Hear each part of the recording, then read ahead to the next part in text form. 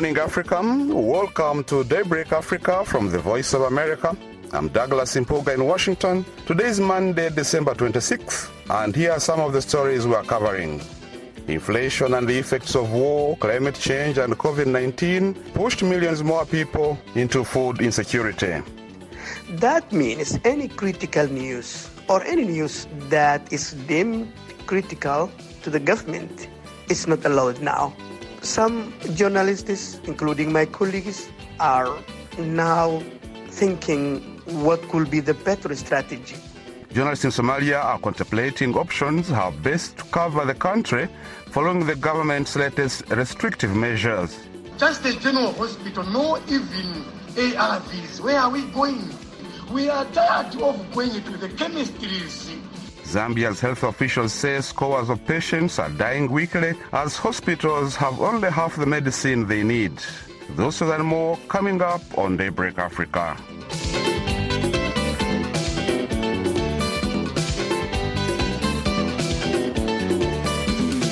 The United Nations says high food prices in the year 2022 led to a crisis of affordability that has pushed millions more people into hunger. VOA UN correspondent Bagrit Bashir talks to experts about the situation and what to expect in 2023. 349 million. That's the number of people on the planet who don't know where they'll get their next meal, according to the UN's World Food Programme. And the number is growing.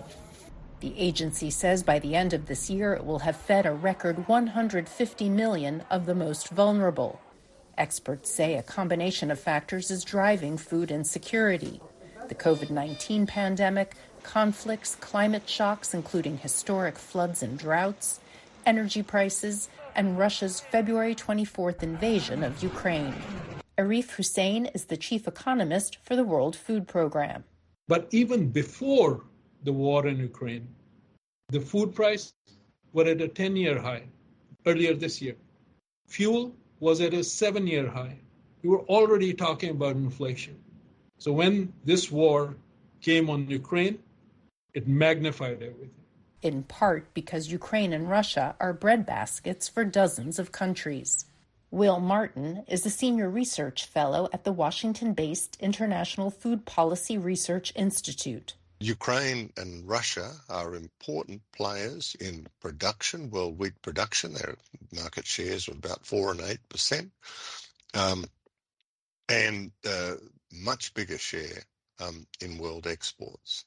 So if you don't have freely flowing grain from the Black Sea Basin, then you're going to have very big problems outside. The war also drove energy prices up on fears of supply disruptions and sanctions on Russia's oil and gas exports. Fertilizer prices are up 250% from 2019, according to the UN. Half of global food production relies on fertilizer, and small farmers who cannot afford enough have seen their harvests decline. Again, Arif Hussein, the WFP's chief economist. Right now, with all that is happening, we are looking at essentially a shortfall of about 66 million tons of staple foods because of shortage of or unaffordability of fertilizer. I'm talking about crops like wheat, corn, rice. Now, that 66 million tons of food, that is enough to feed 3.6 billion people for 1 month. Looking ahead to 2023, food security experts are watching fertilizer availability and weather.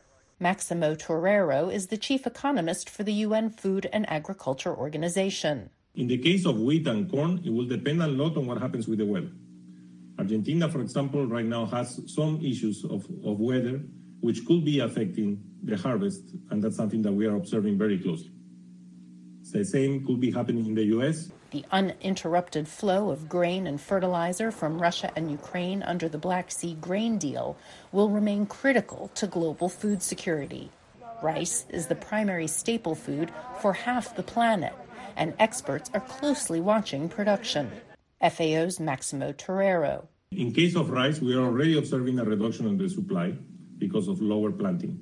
But rice, luckily, we have a lot of stocks because the previous years were pretty good. Economists say the strong U.S. dollar is increasing monetary pressures on dozens of poorer countries who are import-dependent and need debt relief. WFP's Hussein. If you're a poor country, if you're highly indebted, if you happen to import your food, your fuel, or your fertilizer, you are in trouble. Amid the rise in food insecurity, the UN recently named its first famine prevention and response coordinator to lead its system-wide response. Margaret Bashir, VOA News, the United Nations.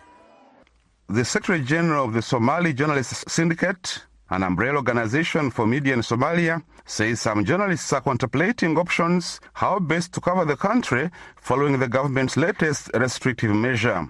Last week, the Somali President's Communication Office announced that local news outlets submit their content to the government before it's aired. Abdel Mumin says some journalists are considering leaving Somalia, while others are silent because they are worried about their personal safety. He says he was detained in October this year after the syndicate criticized another government directive about coverage of the security operations against Al-Shabaab. Now Abdallah tells VOA's James Bate he cannot travel out of Somalia because his passport was confiscated. The government new directive is indeed a new form of restriction. It is a censorship. The reaction of the journalists and media directors here is very tense. It's like no one can speak. No journalist can cover ongoing issues, including the ongoing conflict between the militant group and the security forces. The government has also now restricted reporting about corruption, government officials' wrongdoings, and human rights violations. That means any critical news or any news that is deemed critical to the government is not allowed now. Some journalists, including my colleagues, are now thinking what could be the better strategy. Some others are leaving the country because they see that if they go to a different country, they can continue reporting Somalia safely. Others are just silent. So according to the new directive, the government wants to approve all content before it goes on air. Does this apply only to journalists working for government-run media or both private and public? The new directive affects all media houses, including private and independent media houses. The new directive is intended to censor content that can be critical to the government. Some of the media houses that have just received this directive are worried about their safety because if they continue disregarding the new directive, they might be targeted, they can be detained, jailed for long term, or even their station is closed down. Now, Abdallah, let's talk about your situation. You say you are under restrictions. Can you describe those restrictions for us? I was detained on 11th of October just because after we issued a public press statement which raised concern about the new government directive, the directive which restricts independent media coverage on the ongoing security operations. I was taken to different detention centers. I was first detained by the National Intelligence, and then I was held at the police custody. I was then taken to the court.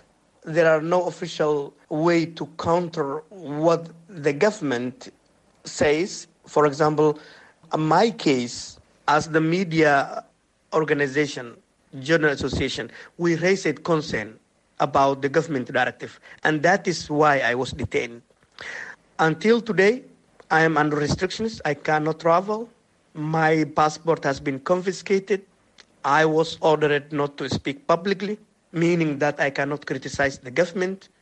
I'm facing court hearing, which will take place on January 4th, 2023. I don't know what will happen then. I have a family in Nairobi. I haven't seen my children and wife for 3 months now, and I cannot travel because the government does not want me to travel out of the country, and the government doesn't want me to continue doing my journalism. On 15th of November, the Ministry of Information brought 2 new conditions in return for my freedom. Number one, they want me to quit journalism and stop criticizing the government. Number two, they want an apology to our statement. They want that we write an apology letter to the government saying that we will not criticize them, which we refused. All of this indicate only that the Somali authorities are using heavy-handed measures to stop independent media coverage on the ongoing security operations. That was Abdal Momin, the Secretary General of the Somali Journalists Syndicate, an umbrella organization for media in Somalia. He was speaking with my colleague James Bate from Mogadishu. Meanwhile, Somalia's military says it killed 67 Al-Shabaab militants in an overnight battle in the Middle Shabelle region, where government forces last week took back the last local village held by the group. Mohammed Sheikh Noor reports from Mogadishu, Somalia. Brigadier General Mohammed Tahlil Bihi, commander of Somali Infantry Forces, tells state broadcasters 67 Al-Shabaab militants were killed in a planned operation carried out by Danan, a Somali army unit with international support, which lasted through the early hours of Friday morning. While Tahlil did not provide details regarding possible troop casualties, he did confirm El Baad and other surrounding settlements are now under control of the Somali government.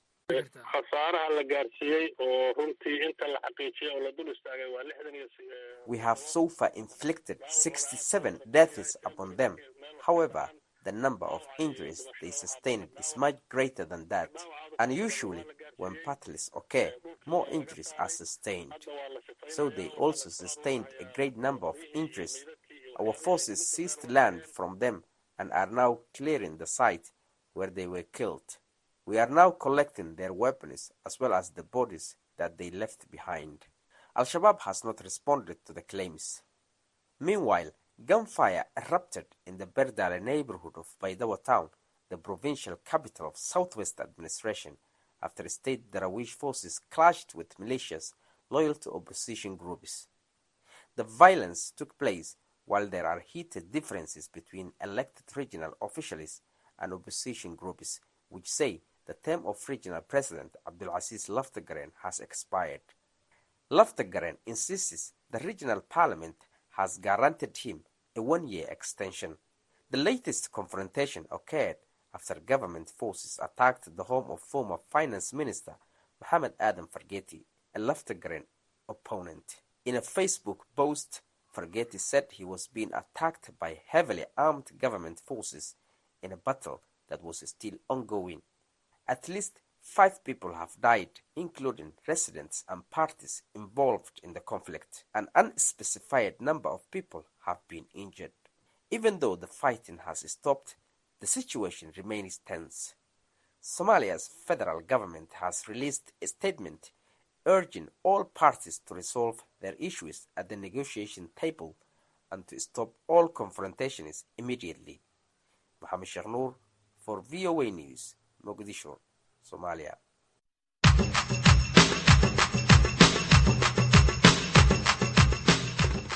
You are listening to Daybreak Africa on the Voice of America. I'm Douglas Impoga in Washington. Today is Monday, December 26th, and still to come on our program, shortage of essential drugs in Zambia.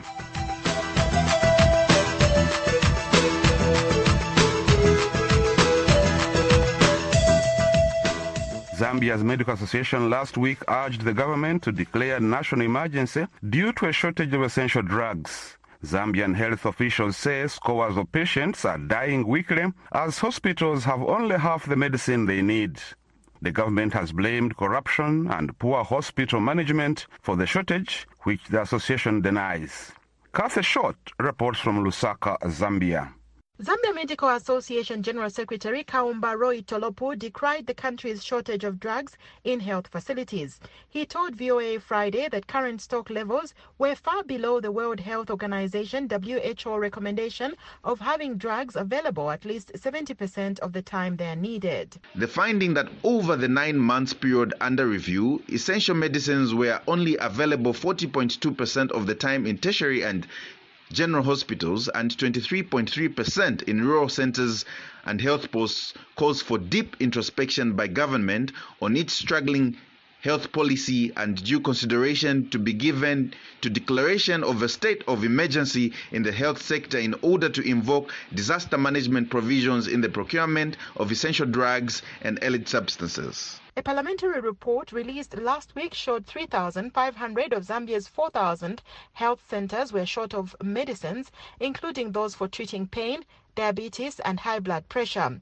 The report said the 3 drug suppliers in the country lacked the capacity to procure the needed amounts. Zambia in March terminated contracts with 9 other medical suppliers for alleged corruption in the procurement process, sparking the shortage.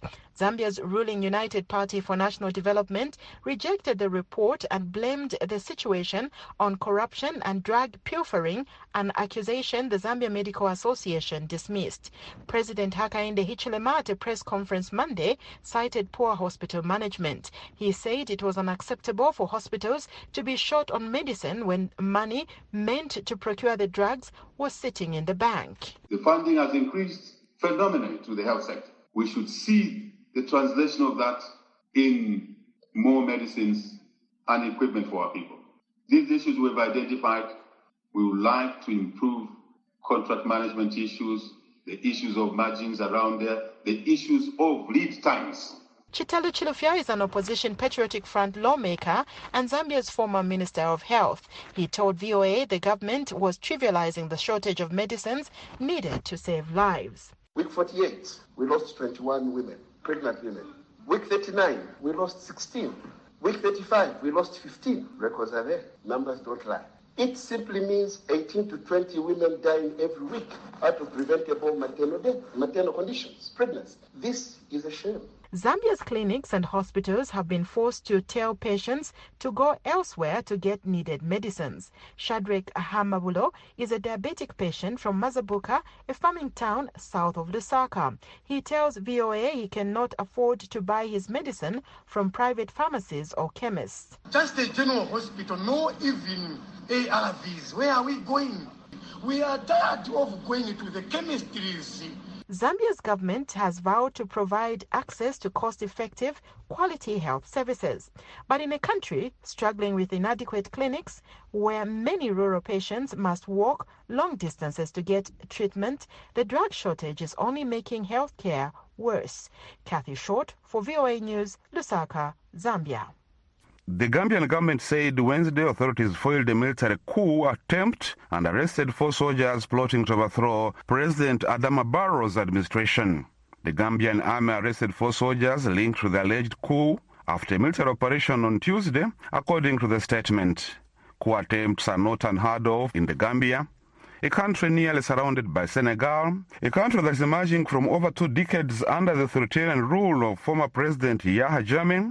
Jammeh himself seized power in a coup in 1994 and foiled several coup attempts. Said Mate Joe is a political science lecturer at the University of the Gambia and executive director of the Center for Research and Policy Development. He tells VOA's Caravan Dam there's growing frustration with Barrow's government for its failure to address poverty and soaring food costs. He also describes the arrested individuals.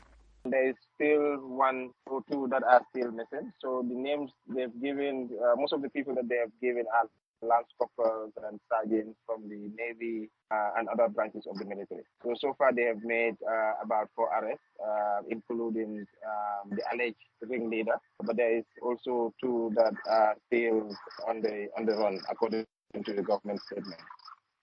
Were any of these or all of these people that they named, do they have connections to the former president? Well, that is not clear. Like I said, we don't know much, but most of, I think the Sana, the leader, was a student at the UTG, and the other guys were also students from the university. So we don't know what sort of connection they have with the former president. But of course, there are many people that are also trying to link it to him, but we're not sure. Well, how would you describe the political situation right now in the Gambia? Yes, the political situation is calm. Of course, polarized. There is a lot of politicking going around. There are also challenges around issues of transitions that was set up by this current government, particularly on issues of a constitution and all those things. I think people are likely frustrated about the limited progress that have been made so far since the departure of the Jammeh. There's still no constitution, security sector reform also. A lot of people are blaming this recent incident perhaps on the lack of reform in the security sector as well. So there are a lot of those issues that are still pending that needs to be done. So does it seem to you at least that most of the people, the majority of people support the president and the current administration? Well, of course, the president was re-elected. President Barrow was re-elected in December with 53% of the vote. That's Said Mati Joe, political science lecturer at the University of the Gambia and executive director of the Center for Research and Policy Development in Serukunda. He was speaking with my colleague Karvan Dam.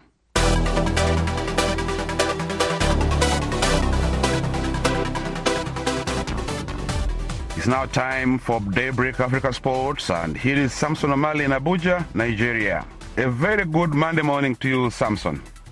Good Monday morning to you too, Douglas. We begin the sports with boxing, as Ugandans will on Monday be treated to the long-awaited Rumble in Kampala main fight between Kazim the Dream Ouma and Kenya's Rating Boom Boom Okwiri. The Boxing Day fight will see Ouma, the former IBF junior middleweight world champion, take on Okwiri, the two-time Kenyan champion, in a 10-round middleweight contest. Ouma has been involved in as many as 47 fights. Of these, he has won 29 bouts, 18 by knockouts and 11 by decision, 16 losses, 4 by knockouts and 12 by decision and 1 draw. I'm here to show Ugandans what I can do and what I can pull and what I have left in my tank, and whatever you guys decide, it's on. A fight of two people, there's no stand out, there's no sitting down. So it's going to be a fight, war between me and the Kenyan. Yeah, you can expect a good boxing. If a knockout comes, we take it, but expect a good boxing and a fine boxing that I always watch on TV. His opponent, Rating Okwiri from Kenya, has fought 6 times with 5 wins, 4 knockouts and 1 by decision with 1 draw. Any boxer who steps in the ring, he's a good boxer. Anyone who steps in the ring, he's good to go. But according to my experience and what I have observed him, the fight is not going beyond 8 rounds. Well, that's what I can say. This will be Ouma's first ever professional fight in Uganda and the second on the African continent after the bout against Adam Katuma that was held in Okapi Hotel, Kigali, Rwanda.